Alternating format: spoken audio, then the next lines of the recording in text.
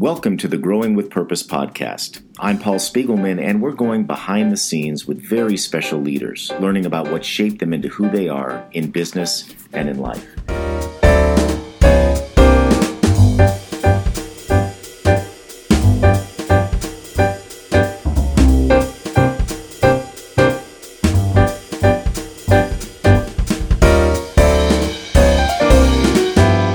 My guest today is Matthew Rosenberg, CEO and founder of MRAD Architecture and Design Studio. MRAD is revolutionizing the architecture industry by extending the scope of the architect, and they design products that tap into each of the human senses. Welcome, Matthew. Thanks for having me, Paul. So let's go right into that description. When you say extending the scope of the architect, what does that mean?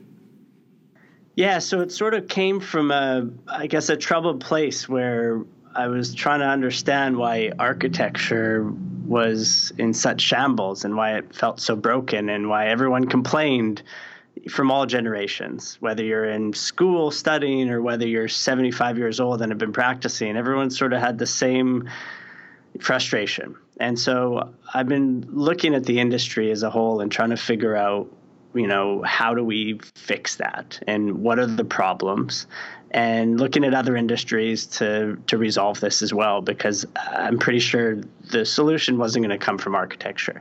So what we've discovered is that architects have sort of got rid of so much of the scope that they've lost a lot of control and their value is sort of deteriorated a little bit. And we're going quite the opposite, where we're extending the scope of the architect to actually gain back a lot of the control. So we do the architecture, we do very unique architecture and very thoughtful architecture, but we also do pre-architecture. So we research cities and neighborhoods, and we try to understand areas where there might be opportunities for better developments. And then what we do is we actually go and assemble those properties and bring in equity and bring in developers, but we actually put together the development and then we present that to our equity partners. And so this is a very unique position because we've taken a lot of the risk and a lot of the early stages out from the developer, and we're just handing over projects to them. So that's been working really well, and it's also giving us a stake in the project because we retain a piece of the equity when we hand it over. Then we do the architecture, and then post-architecture, we actually take it all the way through to interior design, to product development, to marketing and sales. And we do that because we want to retain as much of the narrative as possible. So if we hand it over to a sales agent who tries to understand what we've been working on for 2 or 3 years, it's very difficult. Whereas if we're explaining to the end user what went into this and why things are a certain way and why the light is coming in here and how you can grow a garden on your deck, there's a lot more value there. Just like if we're designing, candles and faucets and furniture that go in this space, it's a arm off of the architecture. It accentuates that brand, giving much more brand recognition, and we get to tap into everyone's memory sense in that building. So the value of that building and each product inside it accentuates each other and offers a lot more value across the board. And through that, we retain equity in every piece of this. And so it gives us a financial backing that most architects don't have, which ultimately is what's resolving this broken industry. So when you say the industry is broken, for many of us, we may not know what that means. So I have a great appreciation for architecture, but I don't know about the industry or the business you're in. How would you describe the overall problem that you guys have been trying to solve by this evolution? Yeah, so it's a common theme where interns are not paid, everyone else is underpaid, and you have to go through so many years of practice and study to even have a chance at succeeding down the road. And it's, you look at medicine, you look at law, you look at tech and all these other industries that aren't suffering in the same way. And it didn't make a lot of sense to me. So there's a business side of it that I think has been lacking. And by us essentially biting a little bit more of the pie and retaining the equity and putting a little bit more risk in, I think that's giving us the opportunity to fix it, because what's happened is that architects have removed so much of what they were doing, hundreds and hundreds of years ago. If you look at these master builders that used to carve the brick and do every piece of this thing because of liability. And it's an unfortunate situation because of, the legal world that we live in today.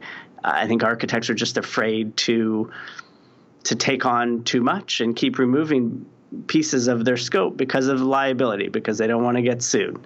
And it's really unfortunate because it's removing a lot of the financial inequity upturn in practices, allowing people to pay their staff more and give them a piece of the pie. We allow our staff to buy into real estate developments. That's crazy if you talk to any other architect. Yeah, it sounds crazy. So in order to accomplish this, you obviously have to take a unique approach to the projects that you take and probably turn away a lot of projects or people where you can't exert this span of control or the scope. Is that correct? That's exactly right. And we didn't start this way, right? We started from convincing developers to hire us. And that's a tough feat in itself, for sure. But I guess that's something that I've been successful at, thank goodness. But at this point, we have to be very particular about what clients and what projects we work on at this point. Because, one, not all developers want us to feed them this stuff. The big groups are really not interested, right? Because then they lose a bit of their equity, and that's their whole position. But the small to medium guys are very, very interested in this model because it reduces their upfront risk. That's right. Sounds so interesting to be able to get in that way. And then how do you convince that whether it's the developer or whoever is hiring you, that your scope beyond ownership and beyond the kind of external architecture can extend into things like interior design, branding, etc.? And do you maintain people on your team that do this, or is that kind of a virtual team of freelancers? How do you make all that work? Yeah, so I've been very adamant on hiring full-time from day one where possible and not outsourcing. It builds the culture. We understand each other better. And they understand the business model. It's impossible to explain this model to someone that's in India or anywhere other than in our studio. So we're adamant about people being full-time. We're giving benefits, give them everything so that they can feel comfortable to believe in the business model. Now, convincing the developers obviously is really the toughest part in this. And at the beginning stages, which I believe we're still in, we do it on spec. And we do a lot of extra work to convince them that this long lineage of scope can actually add an enormous amount of value to their projects. So yes, we design the faucets, we design furniture, we design scents and candles on spec. Now we own those rights, so we can actually sell those and market those, and that's the position we're taking to grow another vertical of the company and create more revenue. But at the beginning, it's on our dime, and we're offering this to them, and we're building those products through these certain projects to really highlight the brand on many different levels. But at the moment, it's on us. We hope that within a year, we're going to be able to break off these pieces as additional scope for revenue. That's right. Well, and that's a very typical kind of business growth strategy, is to give it away a little bit, build up that reputation, get in the door somehow, especially with a very new and unique model like this. How have you been able to attract employees, those full-time staff, into this unique model where they feel like that this is something that they want to be a part of? It is for sure the hardest part of the last 5 years. We have, and I'll be totally honest, we've been through a lot of people, and we try to be very open about what kind of company we're trying to create, and it's still changing. It's not as if we've created a new company and a new business model overnight and we know exactly what we're doing. We're evolving every single day. And so to be transparent from day one interviewing is our strategy. Now, that changes a lot when people come in and realize this is not a normal architecture studio, and we push the boundaries and we push them very hard to think outside the box. So it's been difficult. I mean, we're getting to a place now where the people here have been here for, a year to 2 years, but we've also been through, another 30 people that weren't the right fit. And for a small company like us, that's problematic for sure, but we're finally sort of getting over the hump, and we're excited to bring in new people from other industries that can really help grow these verticals. Yeah, that's right. Well, good for you to be able to take, and again, an industry that's known for operating a certain way, and you've sort of flipped that on its head, and then get people to buy into that and realize that when you tell them the company is like today is going to be different from what the company is like in a year. And I found too that even when we in our company that was so focused on culture, on the surface, who wouldn't want to work for a company that had lots of awards as the best place to work? But if they came from a much more structured environment, it didn't always work for them. And sometimes you have to get in, do the work, feel what it's like. And so as an employer, you're making the best choices you can, but you're never going to bat 1,000%. Yeah, we're far from 1,000% actually right now. We do work very hard on the culture, but yeah, we get some bad reviews, and we try to look at those and learn from those. But it's it's part of a fast-paced, evolving company that no one really knows where it's going. We all have a vision for it, but in the end, it's the people that can really get in the mud and stick through the tough times that will see the benefit on the backside. Yeah, that's right. Well, Matthew, you've had to have learned a lot of lessons along the way. Let's go back to kind of where your journey started. I understand you're from Canada originally, but tell us a little bit about your first indications that there may be some leadership in your future, or kind of having this entrepreneurial bug. Sure. It's interesting you asked that question and refer to Canada. So, yeah, I'm from Saskatoon, Saskatchewan. It's a small city.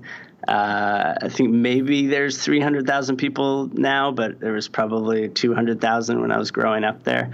And I'll tell this joke, and everyone will rag on me later, but they say when your dog runs away, you can see him running for 4 days because it's so flat. That being said, I think that in high school was sort of the first hint that maybe there was leadership in the blood.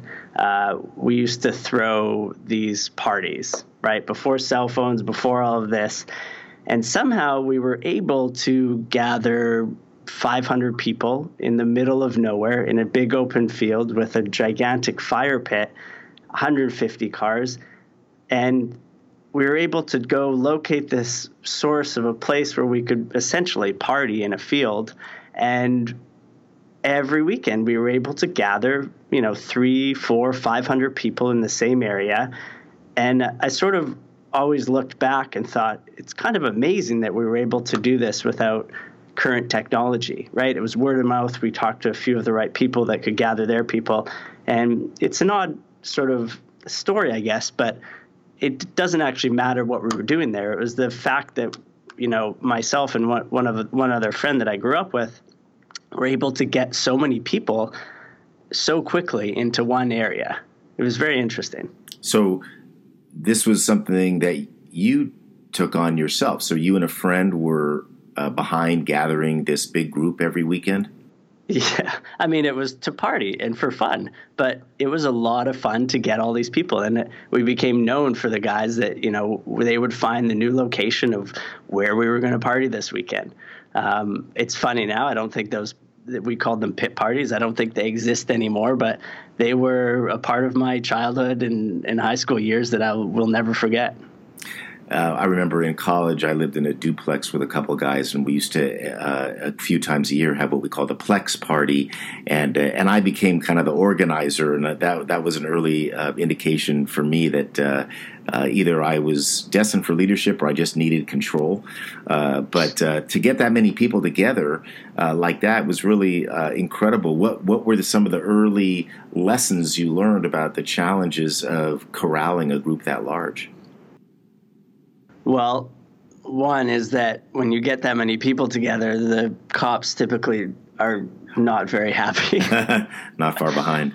Yeah. So that was probably a good sign. The more cops that showed up, the better the party was we took. But I think there's lessons in that. There's a sort of respect that needs to happen still. So no matter what kind of leader you become or how many people are following you and whatever boundaries you're trying to push, there's a respect for people that allowed you to get there that needs to stay there. So I think that's something I look back on now, right? Even in university, I was studying photography, and I had a thesis where, and all these stories aren't to do with cops and breaking the rules, but I'll tell one more in that, the thesis was to test people when you put them out of their comfort zone. So I put an ad out for people who wanted to walk around the city and go about their day-to-day business in their birthday suit, essentially.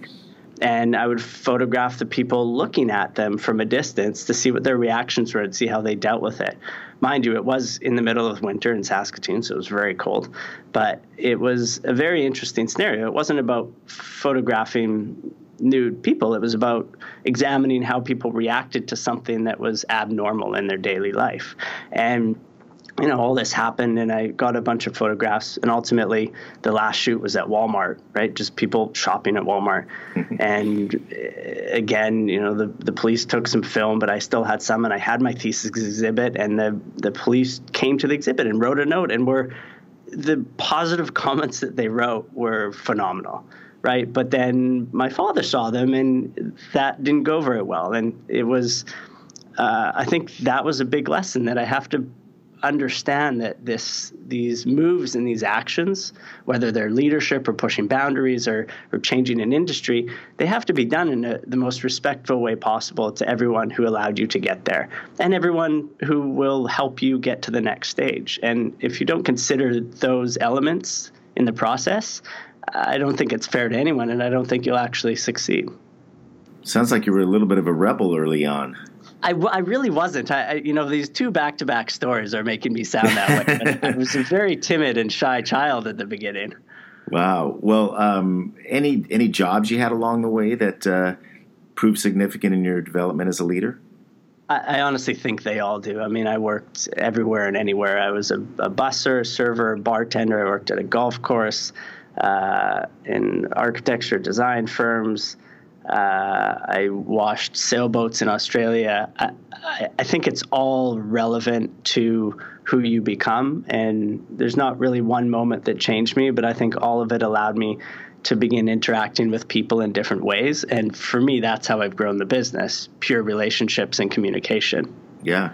Can you think of a time when you learned something in an unexpected place or from an unexpected source? Interesting. It's sort of a day-to-day thing for me, and it's strange that I tend to learn, or I try to learn on a daily basis, but there's usually a 3 or 4 or 5 day lapse for me to actually understand what I can learn from that. So I don't know if there's one in particular moment, but I think it's a constant evolution of learning through experience. Mm-hmm. How about an emotional event that shaped you? Can you think back to something that really kind of rocked you at the time? I mean, the moment when when my father was not happy about the situation of the photographs, I think he would have liked to see it happen in a different way, and that's. Yeah, I think it was tough because the respect I have for him is greater than any. And so when you're trying to do something good and provocative, and that hurts people around you, that was a huge reflection for me that there's certain ways that I need to do things. And those are different for each circumstance, but I need to be much more careful in considering the best way to do those and how they affect everyone around you. Yeah, even if it was unintentional, just the impact that it had. And that's a great lesson to learn from your dad. Any other influences from your folks or, as you grew up that you can think back on? I mean, they were just extremely supportive at every stage, right? They're both doctors, extremely successful. My father's the most humble and kind person, and my mother was an anesthesiologist, and just they were and still are just humble and kind and care about others more than anyone I know. That's something that I still can learn from. And they instilled just kindness and respect. And I for sure could take more of, who they are in me and in my everyday leadership. But I think it's their persistence. And, my father retired and then went back to work 3 months later. He just couldn't do it. So he still researches and raises money for cures for pediatric rheumatology. And he doesn't have to do that. But he still works 14, 16-hour days doing that. And I think it's a hard work and persistence that has instilled in both myself and my sister that is allowing us to get where we want to go today. Did they ever try to push you into the medical arena? Never. Yeah, they were just absolutely supportive of everything. My sister's an artist who's doing very well now, and I am, working in the architecture field. So we're far from medicine, but I think that I'm learning now that industries can learn so much from each other. And that's a big part of actually what my father preaches, is this cross-disciplinary action that we can all learn from each other. I mean, there's no one industry that doesn't affect another. And if our industry can start looking at other successes, that medicine, tech, any of them have seen, I think we can start working much more collaboratively in making our cities a better place to live. Yeah, absolutely. Well, as we come forward now, when did MRAD start? About 5 years ago? We started, exactly 5 years ago on January 21st. Okay, and how many employees do you have? We are 16. Okay, that's a lot of great progress. Well, if you think about now in these last 5 years, can you think of a real humbling experience that you've had where you've kind of learned on the job? Yeah, there was, I guess it was about 2.5 years ago. I still have a young staff, but about 2.5 years ago, I had a very young staff, and I was able to bring on a bunch of projects. So we were working on them, but it was pretty clear that the team I had wasn't going to be able to get these projects done at all, especially to the quality that I had envisioned them. And, a couple people had left, and then I realized that I either had to figure out a different way to get these projects done or start over, essentially. So I got rid of the rest of the staff and essentially hired an entirely new staff that was much more competent and experienced, and sort of risked it all again to be able to pay them something that they were comfortable leaving their jobs for. And that was a point where, we've never taken investment. I started the business by taking a $20,000 loan to take over this building on a corner storefront that we didn't need. There was two of us, and we took over 5,000 square feet just to, put a stamp on the corner. But there was a moment when I was sitting in the office with only one other girl that I had kept. And it was probably the most scariest and humbling moment where I realized it was either over and I had to go get a job, or this was the start of it. And thankfully, it was the start of it. And that was a moment, another tough decision that allowed us to get to where we are today. So wait a second. You essentially got rid. Let's go back. You essentially got rid of your team when you realized that you just wouldn't be able to execute correctly. So what was that like? How did you do that? And then how did you get that next group in there confident that maybe the same thing isn't going to happen to them? Well, I did it in possibly the worst way. I think, I think we're still hurting from some reviews from those people. I really didn't know what I was doing. Yeah. And I don't think I gave the right notice or did it communicated in the right way. But it was done and it had to be done. And if I look back now, I would definitely do it in a different way. Not to say I would keep everyone, but I would communicate it in a different way. And the for sure, the toughest part was the moment sitting there in this massive building with one other person. And the second hardest was that I had just convinced all these people to come on and leave their jobs. And then they come in and they sort of see that things aren't as crystal clear and definitely aren't, stable by any means. And most of those, a few of those people are still here today and are leading this studio in the direction it's going. And it's those moments that define people. So it's a moment where I brought on, a bunch of new people, and some of those people are gone. But if they weren't tested in that scenario, then it just would have been a matter of time. So what we did get from that is a few very, very significant leaders that have shaped this studio and the future of the office. So yes, I would have changed a few things, but in the end, it's put us where we are today. When you brought on this new team, you managed to convince them to leave their jobs and come on board. What did you do to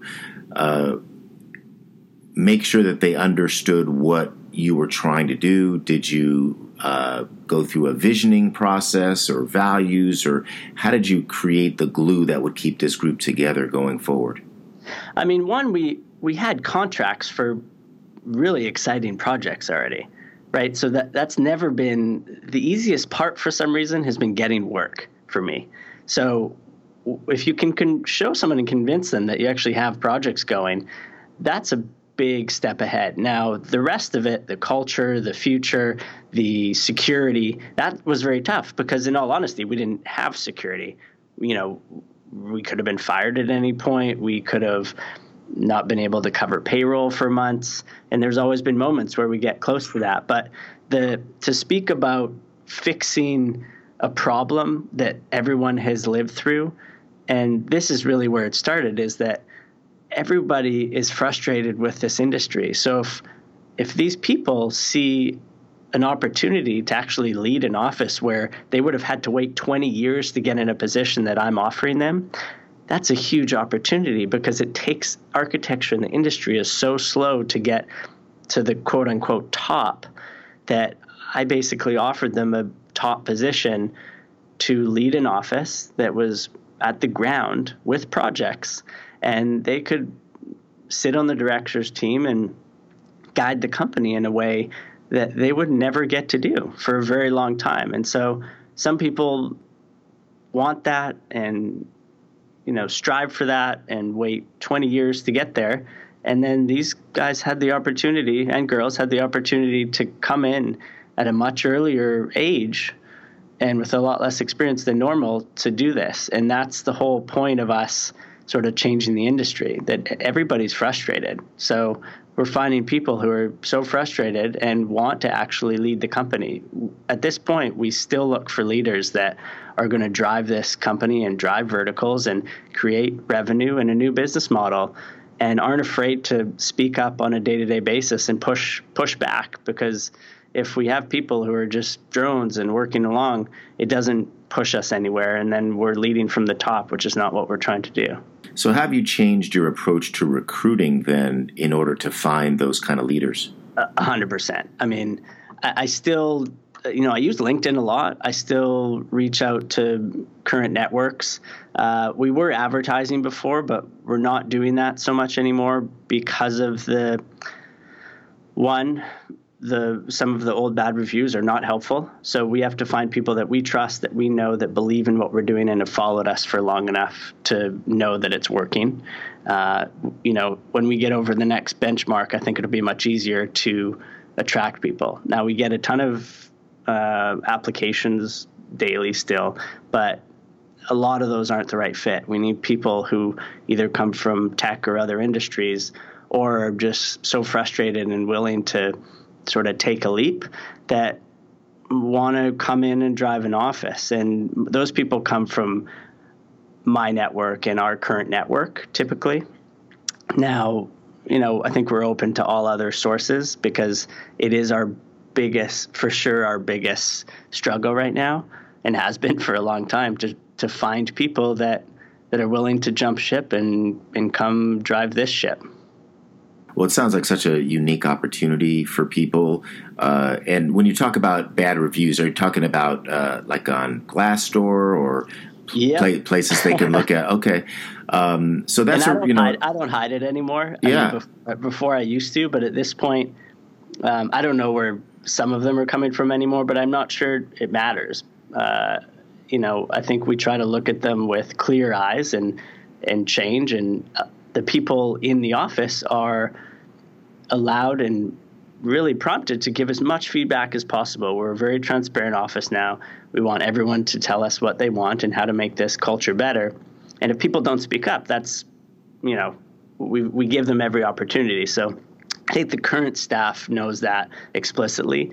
And there's nothing to hide anymore. At this point, we just want the best of the best. And if it's not right for some, then, we try to be very courteous and help them on their next path. And if we can offer referrals, we will do that all day long. And all we want is for people to find the right place for them. Well, it sounds like you're continuing to learn along the way as well, and continuing to try to find great people, building the culture of your own organization. So how do you remain accessible and authentic, and how do you show your vulnerability to the team? I just try to be as honest and open with everyone as possible and show them the rest of my life, that I'm real, and I go to the gym and I go to the beach and I do all of these things and I go for dinner with friends, and they can access that and they can know what I do and know that I'm real, and we all live similar lives, and everyone needs work-life balance, including me. And I just try to be an open book as much as possible. Yeah, I say there's no such thing as work-life balance anymore. It's just life. Yeah. And if we can share it with each other, all the better, because we are connected all the time. And it sounds like you've really, in this last few years, kind of turned that corner, and that's going to enable you to execute on this very unique business model that you have, which sounds just so exciting. And you've sort of offered ownership in more ways than one to the small team that you have in these projects, which I'm sure creates a lot of pride and then loyalty to you as well. So as you look back, Matthew, and you've kind of considered your own journey, what would you think is the most important quality in a leader? Persistence, 100%. Yeah, just keeping at it. Yep. And keep knocking on doors and never back down, because everybody's busy. And if you are persistent with whatever you want or your vision or anything, it will happen. How have you been able to translate this approach into the message that you deliver in the marketplace? For example, you stand for something that's quite unique in your approach. So how do you avoid dropping into that place where, well, we're just bidding on this next project versus we're going to have the opportunity to exhibit our brand in a way that really shows how our approach is different? Two ways. One, we've started bringing on the right people from different industries who are focusing on our product and brand development. That's a huge part. Two, we also have, or part of one, I guess, we also have, a real estate broker on our team who helps us locate the properties for the development side. So we are building out these sort of post and pre verticals in a very strategic way. Two, I would say we really don't bid on projects anymore.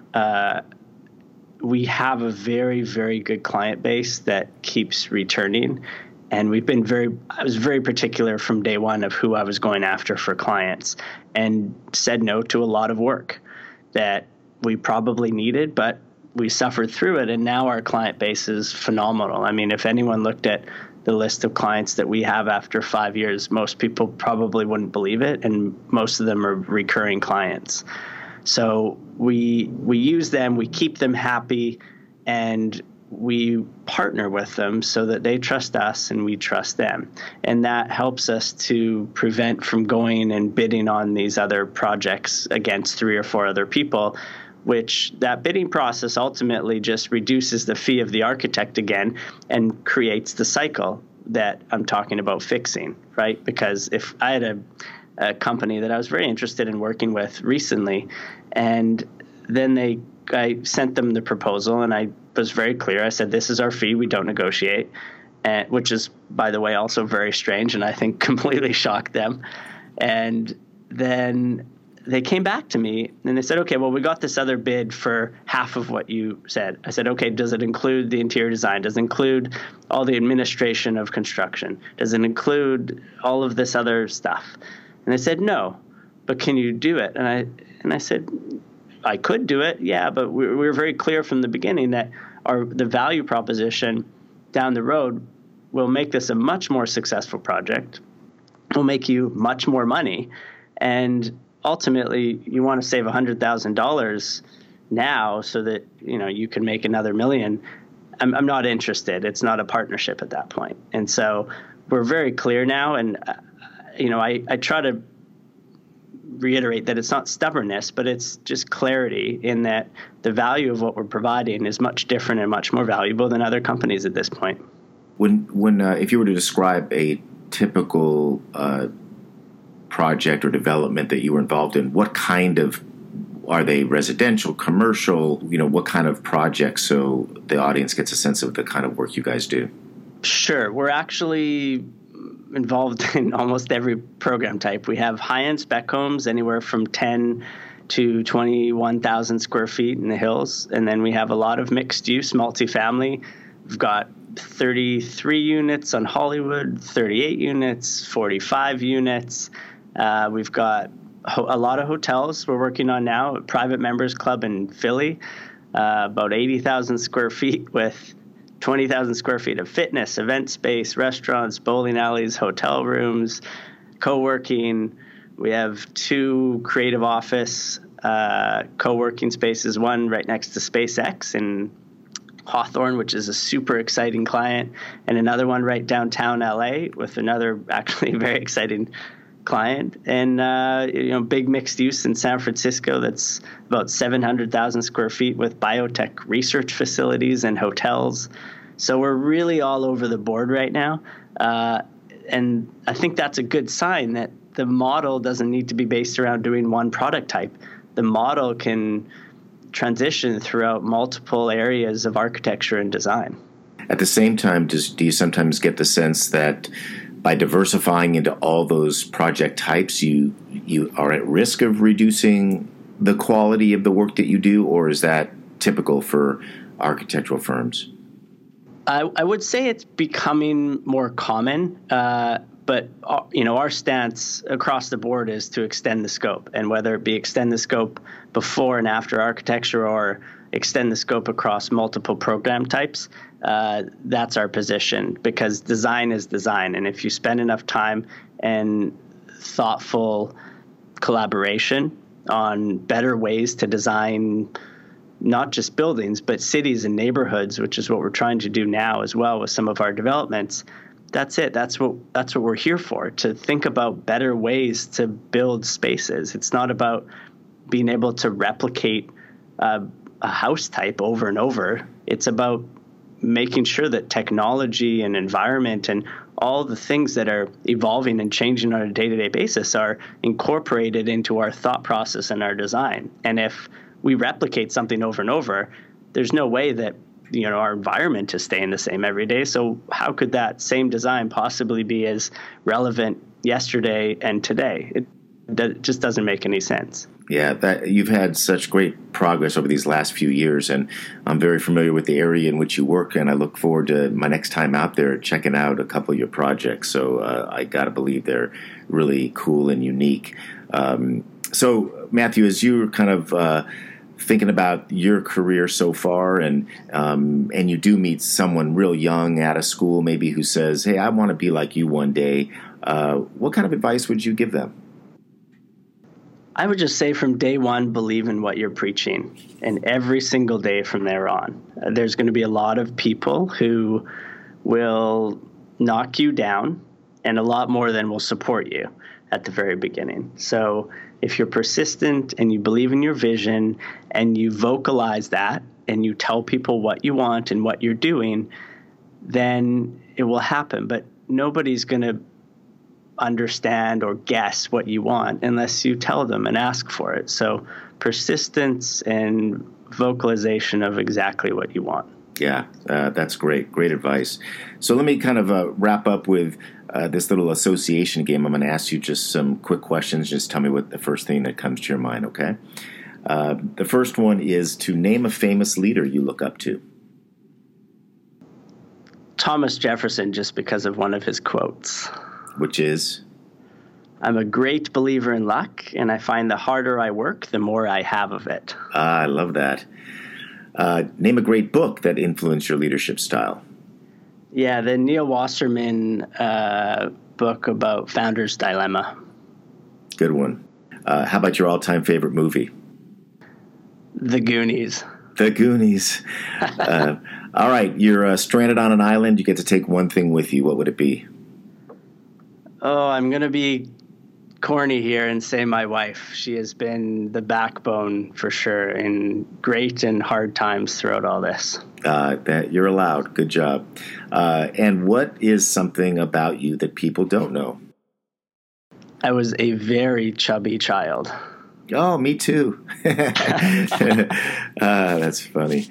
I don't hide that, though. I think most people know it. Well, that's great. Such an interesting journey, and it's far from over. I can tell, Matthew, and what you have done. A couple things, takeaways for me that I learned just from listening to you today. This whole idea of retaining control, retaining equity, and I mean control in the good way by expanding the scope. I love that of what you do, the jobs that you take by expanding the responsibility, kind of owning the whole pie. The idea that you choose not to outsource functions, that as much as possible you want to be able to do this in-house, hiring full-time people. That allows you to not only maintain control, but build the kind of culture that you want to build. And understanding that we're not too arrogant in our lives just to say, here's the price and take it or leave it. That when you're building credibility, when you're building a business, you do have to invest yourself in the outcome. You have to give it away, do some great work, and then they're going to become loyal customers for a long time. The lessons you learned from your dad, and realizing that no matter what you do in life, it's really about respecting other people. It's about the relationships that you build, and the key, probably hardest moment for you is when you had to do kind of an about face at some point early in your business where you realized you just didn't have the right team, and took a step of moving a number of people out all at the same time. Knowing maybe you didn't do it in the best way, I believe you would do it differently today, and those are how we learn our lessons going forward. But you've learned to invest in your team, and also realize that we never have the perfect team. We're always weeding the garden. Our business sometimes outgrows some of the talent that we have, and as long as you're open, transparent, giving people the opportunity to learn and grow, they're really going to stick with you. I think just what impresses me the most is just that sense of persistence that you've had, and the discipline that you've created, and the idea that you can take an industry and actually take a very different approach. And I wouldn't be surprised if this approach that you've taken to a more holistic method of not only choosing your customer, but bringing people into this business to help grow their careers is going to become a model for other architectural firms going forward. And I'm not even sure you'd even call yourself an architectural firm anymore at that point. So congratulations on all the great work you've done and continued success going forward. I really appreciate you being on the show today, and I know our listeners are going to appreciate hearing your story. Thank you so much, Paul. I really appreciated speaking with you, and I look forward to staying in touch. And let me know when you're in LA. I'll take you on a tour of MRAD projects. Oh, that would be great. Well, thank you for joining me on this episode of the Growing with Purpose podcast. Until next time.